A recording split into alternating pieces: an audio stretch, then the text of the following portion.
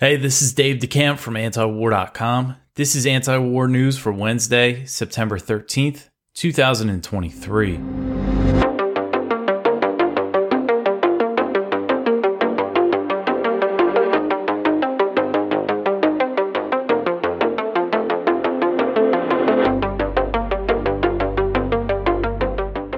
All right, the first story at the top of antiwar.com today. Senator Elizabeth Warren calls for a probe into Elon Musk for stopping an attack on Russia.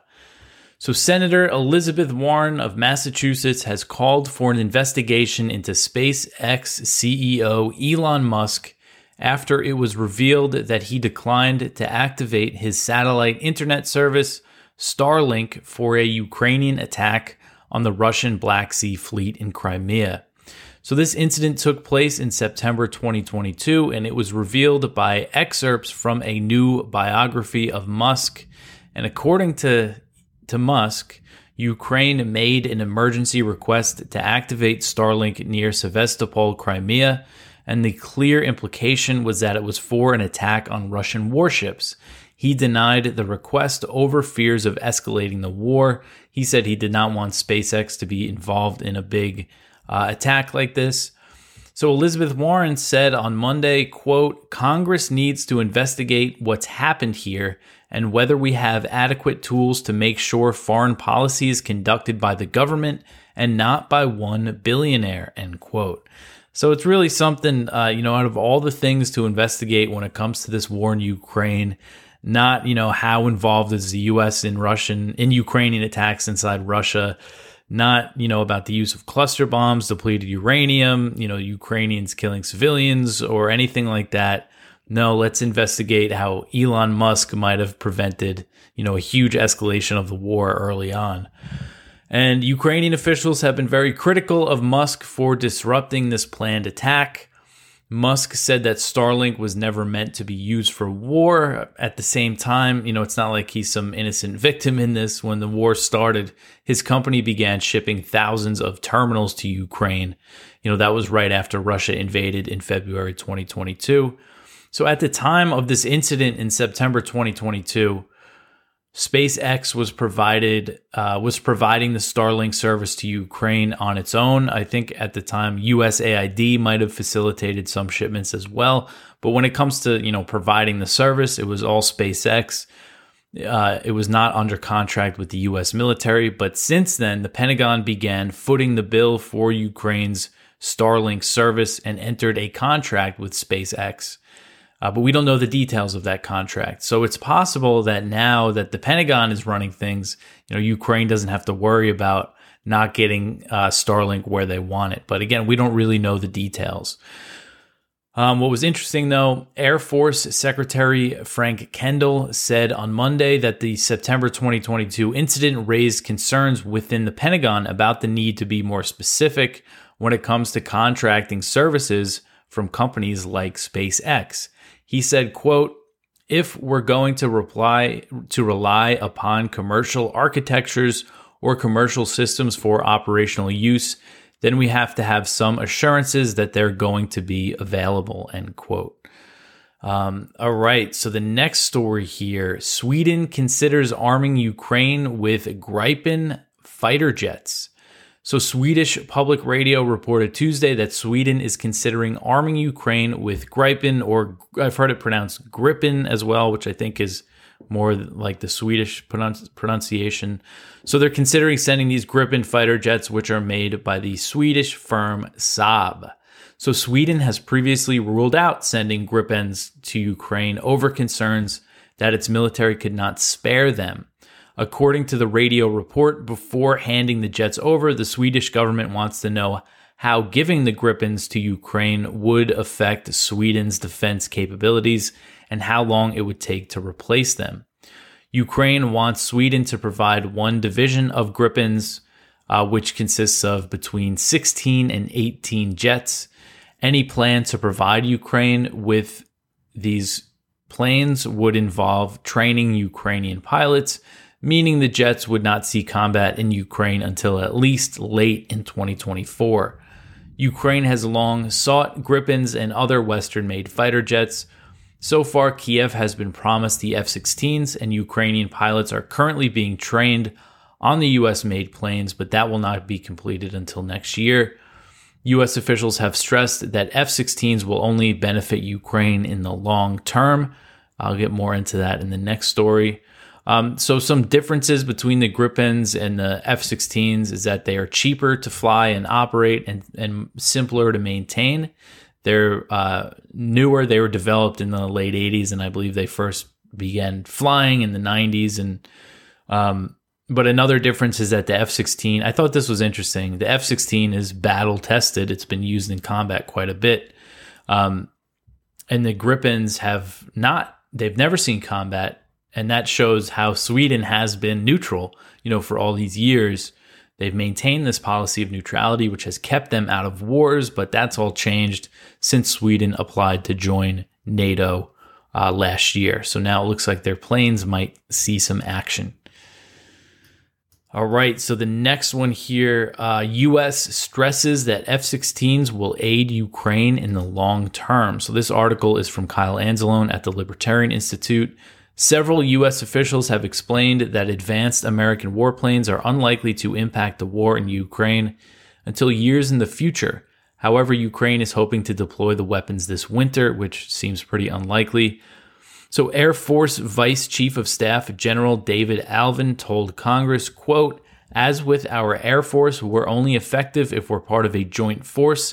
The value of the F-16s will be in the longer term when it's better integrated with a larger Ukrainian military," end quote. So I think he's saying, they need more, different types of planes and jets to integrate the F-16s with for them to really be effective. So last month, General James Hecker explained that Ukraine's inexperienced pilots will have to go through several phases of training. He's kind of saying that it's going to take a few years for them to really be proficient with these F-16s. It's not just going to take, one round of training or anything like that. And we've also seen U.S. officials tell, speaking to the New York Times and speaking to other media outlets, saying that they don't think if Ukraine had the F-16s right now, that they would make much of a difference because Russia has such extensive air defenses. And that's one thing the Ukrainians have been complaining about when the U.S. is pressing them to go harder in their counteroffensive, is that the U.S. and NATO would never try, an offensive like the one Ukraine has launched without air superiority, and Ukraine doesn't have anything close to that. So they're asking them to fight a battle that the U.S. and NATO wouldn't fight. All right, I want to mention our sponsor for today's show, and that is the Expat Money Summit, which is coming up. So if you go to expatmoneysummit.com, you can reserve your free ticket. All you have to do is put in your email.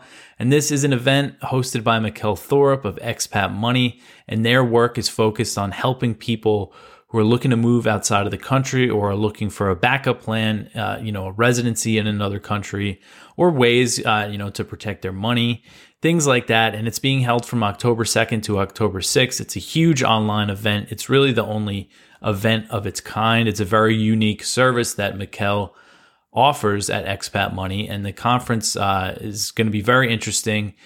Lots of big speakers, including Peter Schiff, Mark Faber, Dr. Ron Paul, Doug Casey, Jim Rogers, Tom Woods, and many, many more. And the types of things that you will learn is about residencies and citizenship, which is a big one, when we're talking about moving out of the country, wealth protection and tax planning, so you could avoid having your taxes fund war as much as possible, which is very appealing to me. Investing and diversification, the expat lifestyle, which is another big one, and community networking, meeting people and all that. So again, go to expatmoneysummit.com. It's coming up in October, and put your email in to get your free ticket. Mikkel is a listener of this show. He's a supporter of antiwar.com. So again, expatmoneysummit.com. There's also a link in the YouTube description or the podcast show notes. All right, so to get back into the news here, the next one, Putin accuses the UK of a plot against a Russian nuclear plant. So this is a concerning story. Russian President Vladimir Putin on Tuesday alleged that the UK was behind a foiled plot against a Russian nuclear power plant. The Russian leader claimed that a group of saboteurs was captured by Russia's Federal Security Service, that's the FSB. Putin said, quote, during the questioning, they testified that they were trained under supervision of British instructors, end quote. So Putin did not offer any evidence for the accusation and did not name what nuclear power plant the saboteurs planned to target, but he insisted that he was telling the truth. He said, quote, the leadership of British intelligence agencies know that I am telling the truth, end quote. So the Russian leader questioned if Britain's leadership was aware of the activities of their intelligence agencies or was aware of, kind of the seriousness of something like this. Putin said, quote, do they even understand what they are playing with? Do they provoke us to some response? Actions against Ukrainian facilities, power plants, end quote. So Putin's accusation comes after Ukraine has significantly stepped up its drone attacks inside Russian territory. This is just a claim being made by Putin here, but it's still concerning, that if he believes the British were really behind an attempt on a Russian nuclear power plant, it has all sorts of implications. And it's not out of the question because the UK is very involved in this. And, the gray zone, Kit Clarenberg over there has reported on, showed leaks of British intelligence discussing ways for Ukraine to attack the Crimean Bridge and, things like that. So they are helping plan, certain sabotage activities. So it's not out of the question that they're doing it inside Russia as well. So Moscow has made clear that it believes the U.S. and its allies are involved in attacks inside Russia, specifically the drone attacks. And The Economist recently reported that the operations do often use intelligence gathered by Kiev's Western backers. So Western involvement in attacks inside Russia, whether real or perceived, risk a major escalation as Moscow could retaliate by targeting NATO. I think Russia has all the pretext that it needs if it wanted to, take that step. Lucky for us, Russia does not seem interested in a direct war with NATO, and that's good because that would mean, World War III and which would likely very quickly turn into nuclear war.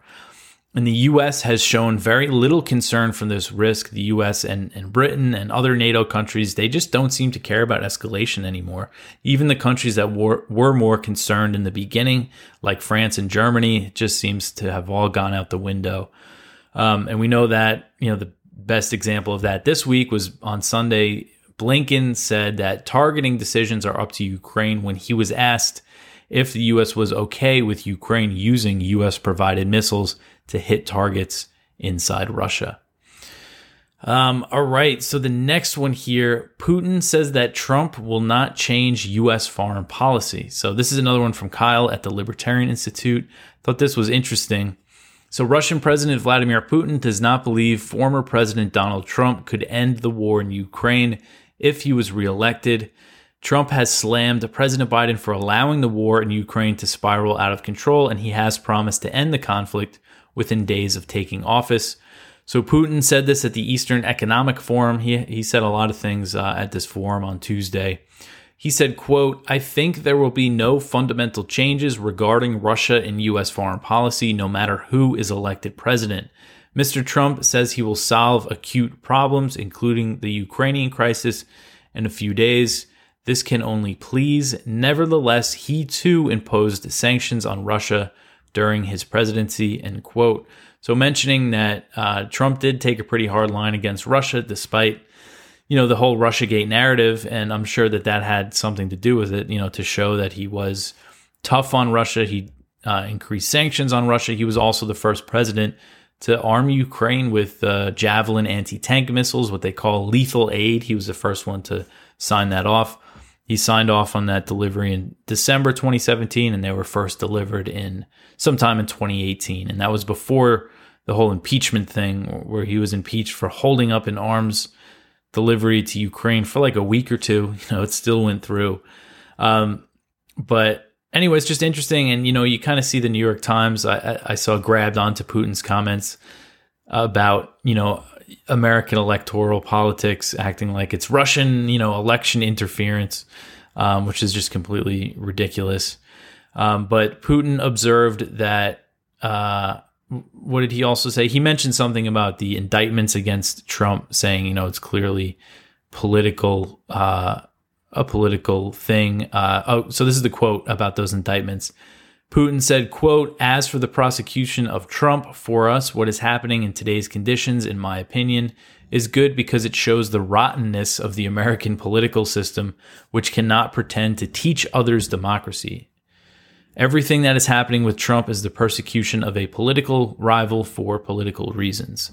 That's what it is, and this is what is being done in front of the public of the United States and the whole world," end quote. So just interesting to see what Putin had to say about that. And I think he makes a good point about Trump. Unfortunately, when it comes to foreign policy, it's just hard to believe that he'll really change things. But at the same time, it's also good to see him running on ending the Ukraine war. At least it does show how the political tide is turning when it comes to continuing to support this proxy war. All right, so the next one here, Air Force Secretary says that the U.S. must do more to prepare for war with China. So this is Air Force Secretary Frank Kendall. He warned on Monday that the U.S. military might not be prepared for a future war with China since it has spent so much time focused on counterterrorism.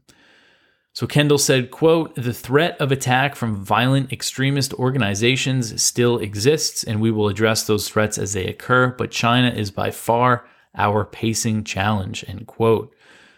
He added, quote, "Our job is to deter that war and to be ready to win if it occurs. We're all talking about the fact that the air and space forces must change or we could fail to prevent and might even lose a war," end quote. So you see him saying that they're trying to deter the war, and their plan to deter the war is this huge military buildup in the Asia Pacific and all this new support for Taiwan, which in reality is making a war more likely. So Kendall's comments are the latest example of a U.S. official discussing openly that the U.S. is preparing for a future direct war with China despite the risk of nuclear escalation. That's the big difference between the proxy war in Ukraine and what the U.S. is planning with China, is that they want to fight, they want to take China on, directly, despite the risk of nuclear escalation. So last year, President Biden pledged that he would send troops to defend Taiwan if China attacked the island. That's the president saying it. It's a very provocative statement that he made. And unlike, he said it 3 times before, it was actually the 4th time he said it. And we know it's Biden, so, he says a lot of things. He has a lot of gaffes, but this was clear. He was asked explicitly if he would send troops, and the White House did not walk back his comments. They only said it's not an official change in policy, which means the U.S. doesn't have, a legal commitment to intervene. So Kendall warned that China has been preparing for a fight against the U.S. in its own backyard. He said, quote, "China has been re-optimizing its forces for great power competition and to prevail against the U.S. in the Western Pacific for over 20 years. China has been building a military capability specifically designed to achieve their national goals and to do so if opposed by the United States," end quote. And those national goals that he's talking about is, what China calls reunification with Taiwan. And that's something China always says they want to do peacefully, but they don't rule out the use of force. And they certainly have been preparing for a war over Taiwan, a future war over Taiwan, which is very far from the United States. So I think China would have a pretty good advantage there. So Kendall is kind of interesting. He took his post as Air Force Secretary in 2021, and he's been focused on China. After he was sworn in a couple years ago, he said that he wants the U.S. to develop new technologies to scare China. And he said that he has 3 priorities: China, China, and China. So it's all about China. All right, so the next one here, the U.S. takes step to clinch prisoner swap deal with Iran. So the U.S. has taken another step toward completing a prisoner swap deal with Iran that will involve Tehran gaining access to $6 billion of its own frozen funds. So last week, Secretary of State Antony Blinken signed a sanctions waiver allowing the transfer of $6 billion in frozen Iranian funds from South Korea to Qatar. In a notification to Congress sent on Monday, Blinken said the funds would be placed in restricted accounts and that Tehran would have access only for humanitarian trade. Blinken also said the U.S. plans to release 5 unnamed Iranians who have been detained in the U.S. over allegations of sanctions violations. In return, Iran will release 5 Americans who were recently put on house arrest in a hotel to prepare for the swap. So sources told AP that they expect the prisoner swap to happen as early as next week. And the news that the U.S. and Iran had agreed on a prisoner exchange was first reported by the New York Times at the beginning of August. So we've been expecting this. So Iran hawks in Congress, of course, are furious with the Biden administration over the deal, and they are portraying the transfer as a $6 billion ransom, even though it is Iran's own money. And, we always see this, especially with the Iran nuclear deal that was signed in 2015. That was Iran's money that they were given, it's their own money. And the prisoner swap, I think, is a good sign. It signals that there might be more room for diplomacy with the U.S. and Iran, because things were looking pretty hairy there for a minute with the U.S. sending all these military assets to the Persian Gulf. So Senator Ted Cruz, who of course is not happy with this deal, he's claiming that the Biden administration is working on a secret nuclear deal with Iran that's being kept from Congress. And the reason why it's being kept from Congress, if this is true, is because, virtually every Republican is going to oppose it except maybe Rand Paul, and enough Democrats now are against any kind of diplomacy with Iran that, they're just not going to want it to happen. Okay, so the last one here, the U.S. and Bahrain to sign a security agreement. So this article is from Connor Freeman at the Libertarian Institute. The U.S. and Bahrain will ink a deal to upgrade the two nations' strategic partnership this week. This is from a report from Axios. One source briefed on the issue said that the White House hopes to use this deal as a framework for other regional agreements. And the Biden administration is currently pushing for the Saudis to normalize with Israel. Bahrain normalized relations with Israel as part of the Abraham Accords that were signed under the Trump administration. And this is part of their reward for that. So the U.S. and Bahrain already have a pretty strong partnership. The U.S. Navy's 5th Fleet is based in the country. And that's, the U.S. Navy's Middle East Fleet. So since 2002, the Gulf Kingdom has been a major non-NATO ally of the United States, though this does not include a security commitment. But apparently this new deal will include some kind of new security commitment, which is not clear. It doesn't go as far as a NATO Article 5 commitment. Sources told Axios that it includes a commitment to consult and provide assistance if Bahrain faces an imminent security threat. So it looks like this is going to be signed soon, as Bahrain's crown prince is headed to the U.S., headed to Washington this week. But that is it for the news for today. Go check out our viewpoints. One from Matt Taibbi, A Day That Never Ended. One from Ted Snyder, Why We Don't Negotiate. One from Caitlin Johnstone, Blinken does not oppose Ukraine attacks inside Russia with U.S.-supplied missiles. One from Vez Engler, depleted uranium added to toxic mess in Ukraine. And the spotlight is from Michael D. Swain. Actually, China's military is not going global. So that is everything. You could always help us out just by sharing this show around, telling your friends about antiwar.com, subscribing on YouTube, or if you prefer to watch elsewhere, we're also on Rumble and Odyssey. If you listen to the podcast, you could always leave a review. And again, just sharing really helps. Follow me on Twitter @DeCampDave. Follow antiwar.com. That's it for me for today. I will be back tomorrow. Thanks for listening.